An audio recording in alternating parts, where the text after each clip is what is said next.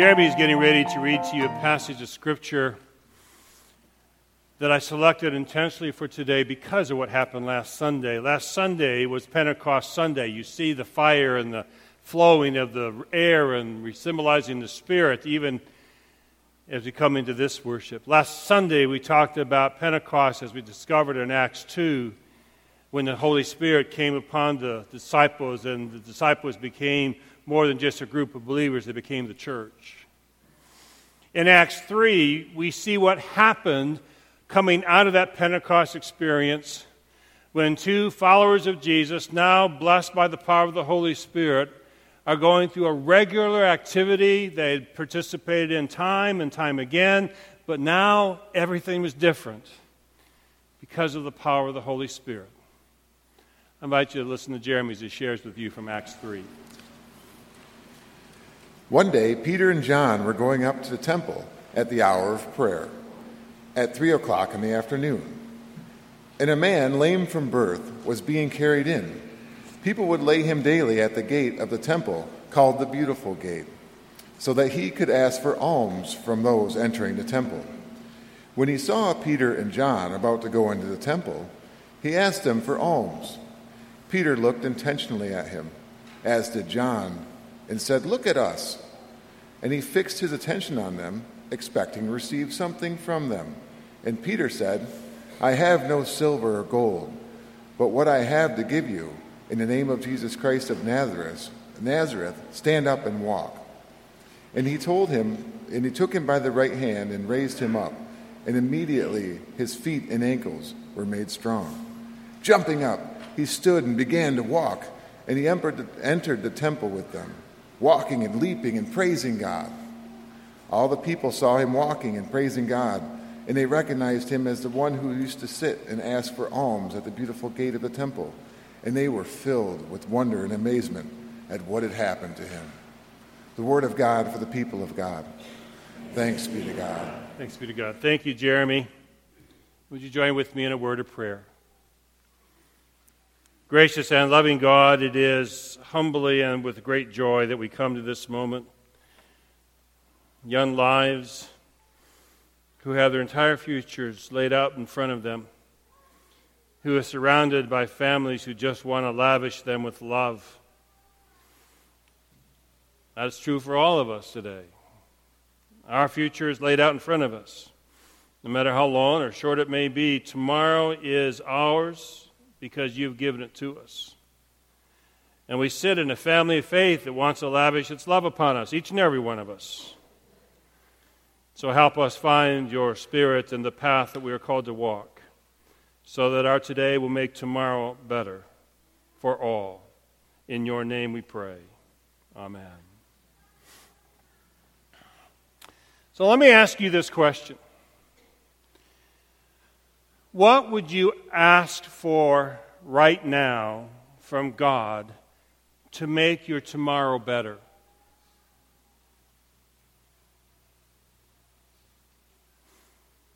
If you think about tomorrow as literally the 24 hours after this one, or if you think about tomorrow as the next few months or your future laid out in front of you, however you define that, let me ask you again, what would you ask from God to make your tomorrow better? Think about that. Baptized families and parents in particular, what would you ask for from God to make your tomorrow better? You've just brought your children.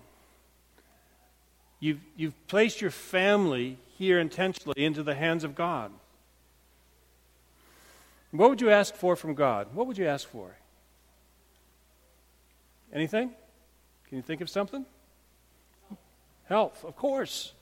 What parent doesn't come to this moment and pray, God, if nothing else isn't the truth, let me make sure that my child has health? Of course. What else would you ask for? World peace. You'd ask for peace.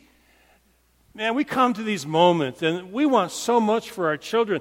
I know that because you've decided not to raise your children just according to your own abilities or even by the love of these amazing families.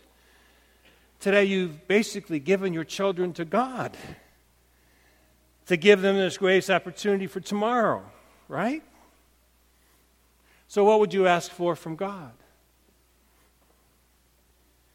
Now, as you think about the answer to that question, I want you to understand that in the Scripture today, that's exactly what's going on. There's a man, he's described in an interesting way. He's the lame man beside the gate going into the temple. That's how we know of him.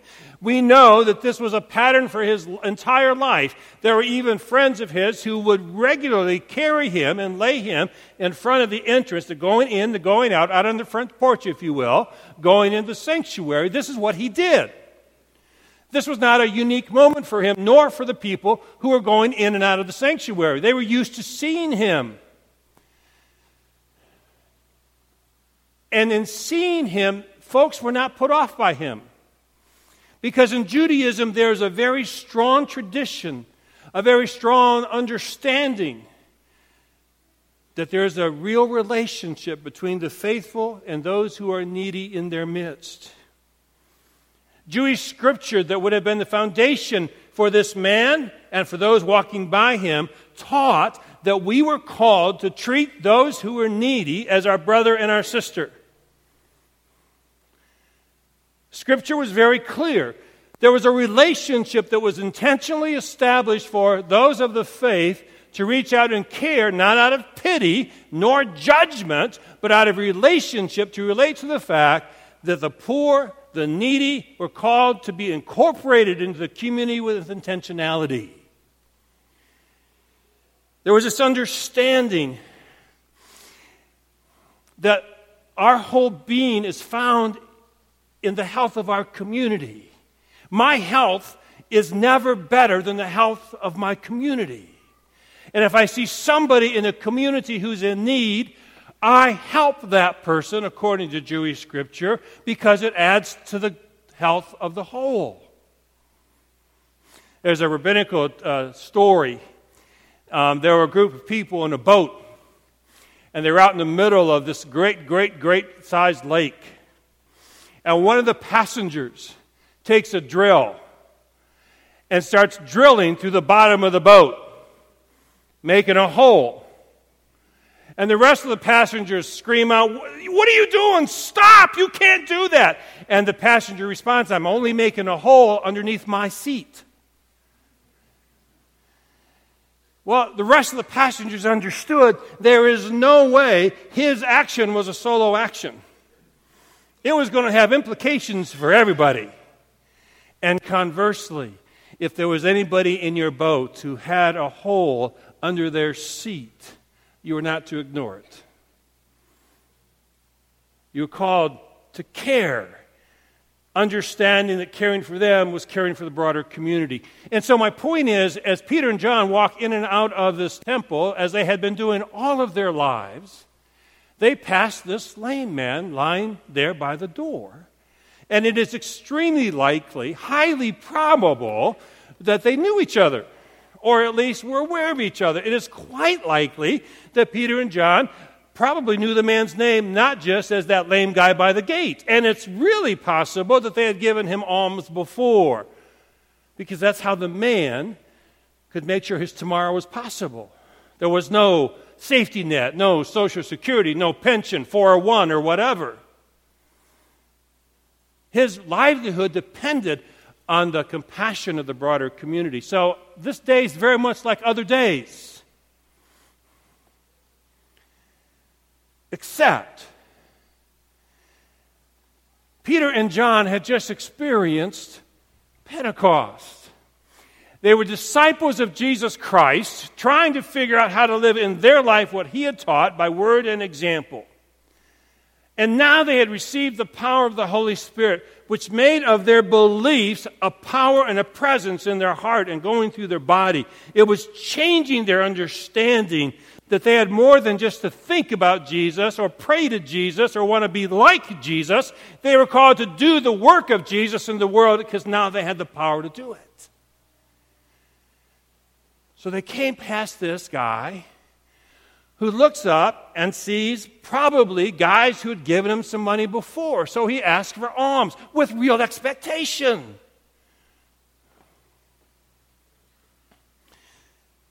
But you know how it is if you do that all the time. You make the ask, and then you're looking for who's coming next. I mean, this was a regular occurrence in his life, so to ask and to receive, he would have been expecting to receive as he's looking for the next person to ask from. Nothing wrong with that.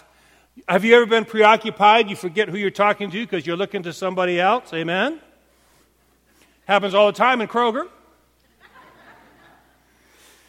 So, my guess is he'd ask for alms, and he was expecting, the normal denarii or whatever the gift would have been, and he's looking beyond, and Peter says, hey, wait a minute, look at me. Because this isn't just any other day. This became personal. This became intimate. Look at me. So the man draws his attention back to Peter and John. And they say this to him. Listen, I don't have any money. But what I do have, I want to give you. Now, here's the truth of this moment, if I can just help us with this for a second. We have to be honest about the economics of our life. What do you have and what don't you have? You have to take a look at where you're living. You have to take a look at what your capacity is, what your resources are, and evaluate them honestly according to how God sees them. See, for so many of us, we look in our life and we can see what we don't have, and that paralyzes us. We look at what's so minimal. We look at our fears. We look at our empty pockets, and we want, we don't have anything. Or we look at our faith and we think, we don't have much. We don't know much. And we stop there. Well, you have to be honest about what you have or don't have. The truth is, if all of us would become honest right now about what we do not have in our faith, I don't know how to pray with the power that I long for. I don't know Scripture. I've been faking it for years. I don't know how to love unconditionally. I don't know how to forgive. Or whatever it is that we have in our life that we don't have. We need to become honest about that. Because only in becoming honest about that can you lay it out there in front of God. It's like we're trying to play hide and seek with God. Oh, I don't want God to know these things. Really? Who are you fooling? So by naming it and claiming it, you're just becoming honest with God. Peter and John say, we don't have any money. We're preachers. What are you talking about? What I do have, I want to give you. In the name of Jesus Christ, get up and walk. The only thing they had, they didn't know everything about Jesus Christ. They weren't the mature disciples we see at the end of Acts. They were still fledgling, trying to figure it out. They knew they had Jesus, as they offered Jesus, trusting that somehow that same Holy Spirit that overwhelmed them just a few weeks before would act now, and it did. The man is healed, but not in isolation, not lying there, and Peter and John go, okay, good, see you later. Reaches out, grabs him by the hand, and pulls him up to equal status, standing with each other. Now, I want to be honest with you right now. This is the part of the story I confess I don't have. I want to be honest with you right now. This is the part of the passage I struggle with. Don't I wish that I could look at you and a number of you in this room right now as I'm sitting here looking out at you and saying, I wish I could just say to you, in the name of Jesus Christ, be set free of your illness. God, you don't know how much I wish I could do that. But I can't. Or at least, I've never had the results of this Bible passage. But But that's me trying to control what happens when I offer the gift, you see. Because all I really have to offer you is Jesus Christ. And maybe when I reach out to you, in doing so, you're not going to leap up from being lame or get out of the bed with no more heart issues or walk cancer-free. Maybe that's not going to happen. But I have come to believe that when I offer the name of Jesus Christ to others, genuinely, without me trying to control it, there's a power that is released and change happens. I'm going to tell you that's true. Have any of you in this room ever experienced that? Yes, you have. I know you have, because I've been there with a number of you when it's happened. And he stands up, and together, what do next? They walk together into worship. Equals. Emancipated, set free, empowered, blessed to walk in. Because when the power of God moves in your life, it's not a snatch and grab. It's a receive and live in joy, revealed to others. And what happens when they go into the room?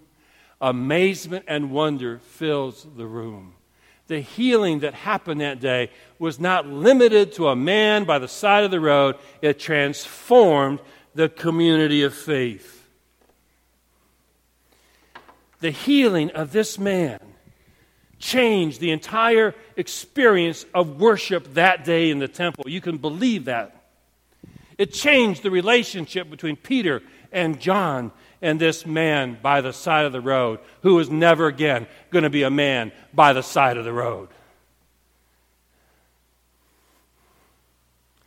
Remember, I asked you at the beginning of this service, what would you ask of God to make your tomorrow better? This story ends with a different question. With the belief that Jesus Christ actually is in this room and is in your life, whether you know it or not, here's the next question. What gift will you now give because of Jesus Christ? Peter and John gave the only thing they had. I give you Jesus Christ. And they didn't know what was going to happen. What gift will you give to make your tomorrow better? So oftentimes we sit around hoping someone else will make our tomorrow better. If I could just get this, my tomorrow would be better. If someone else would just do this for me, tomorrow will be better. But the reality is, God says it's not about someone else making your tomorrow better. It's about the decisions of the gifts you give to the people in your life right now that will determine the future of your tomorrow. Maris and Brooklyn, there isn't anything every one of us in this room would not do to give you whatever you need. These people would lay down their lives for you, and they would not think about it, right? A heartbeat.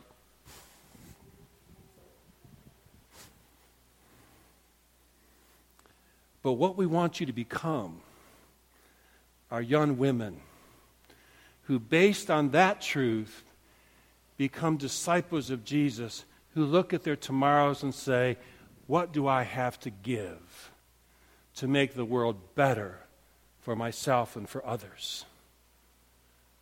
What faith will you have? What talents do you have possessed within you we're yet to discover? What gift can I give so that someone else can stand up and praise God and be welcomed as they are for who they are into a family of faith, into a relationship with God, into a tomorrow with promise? What gift will you give?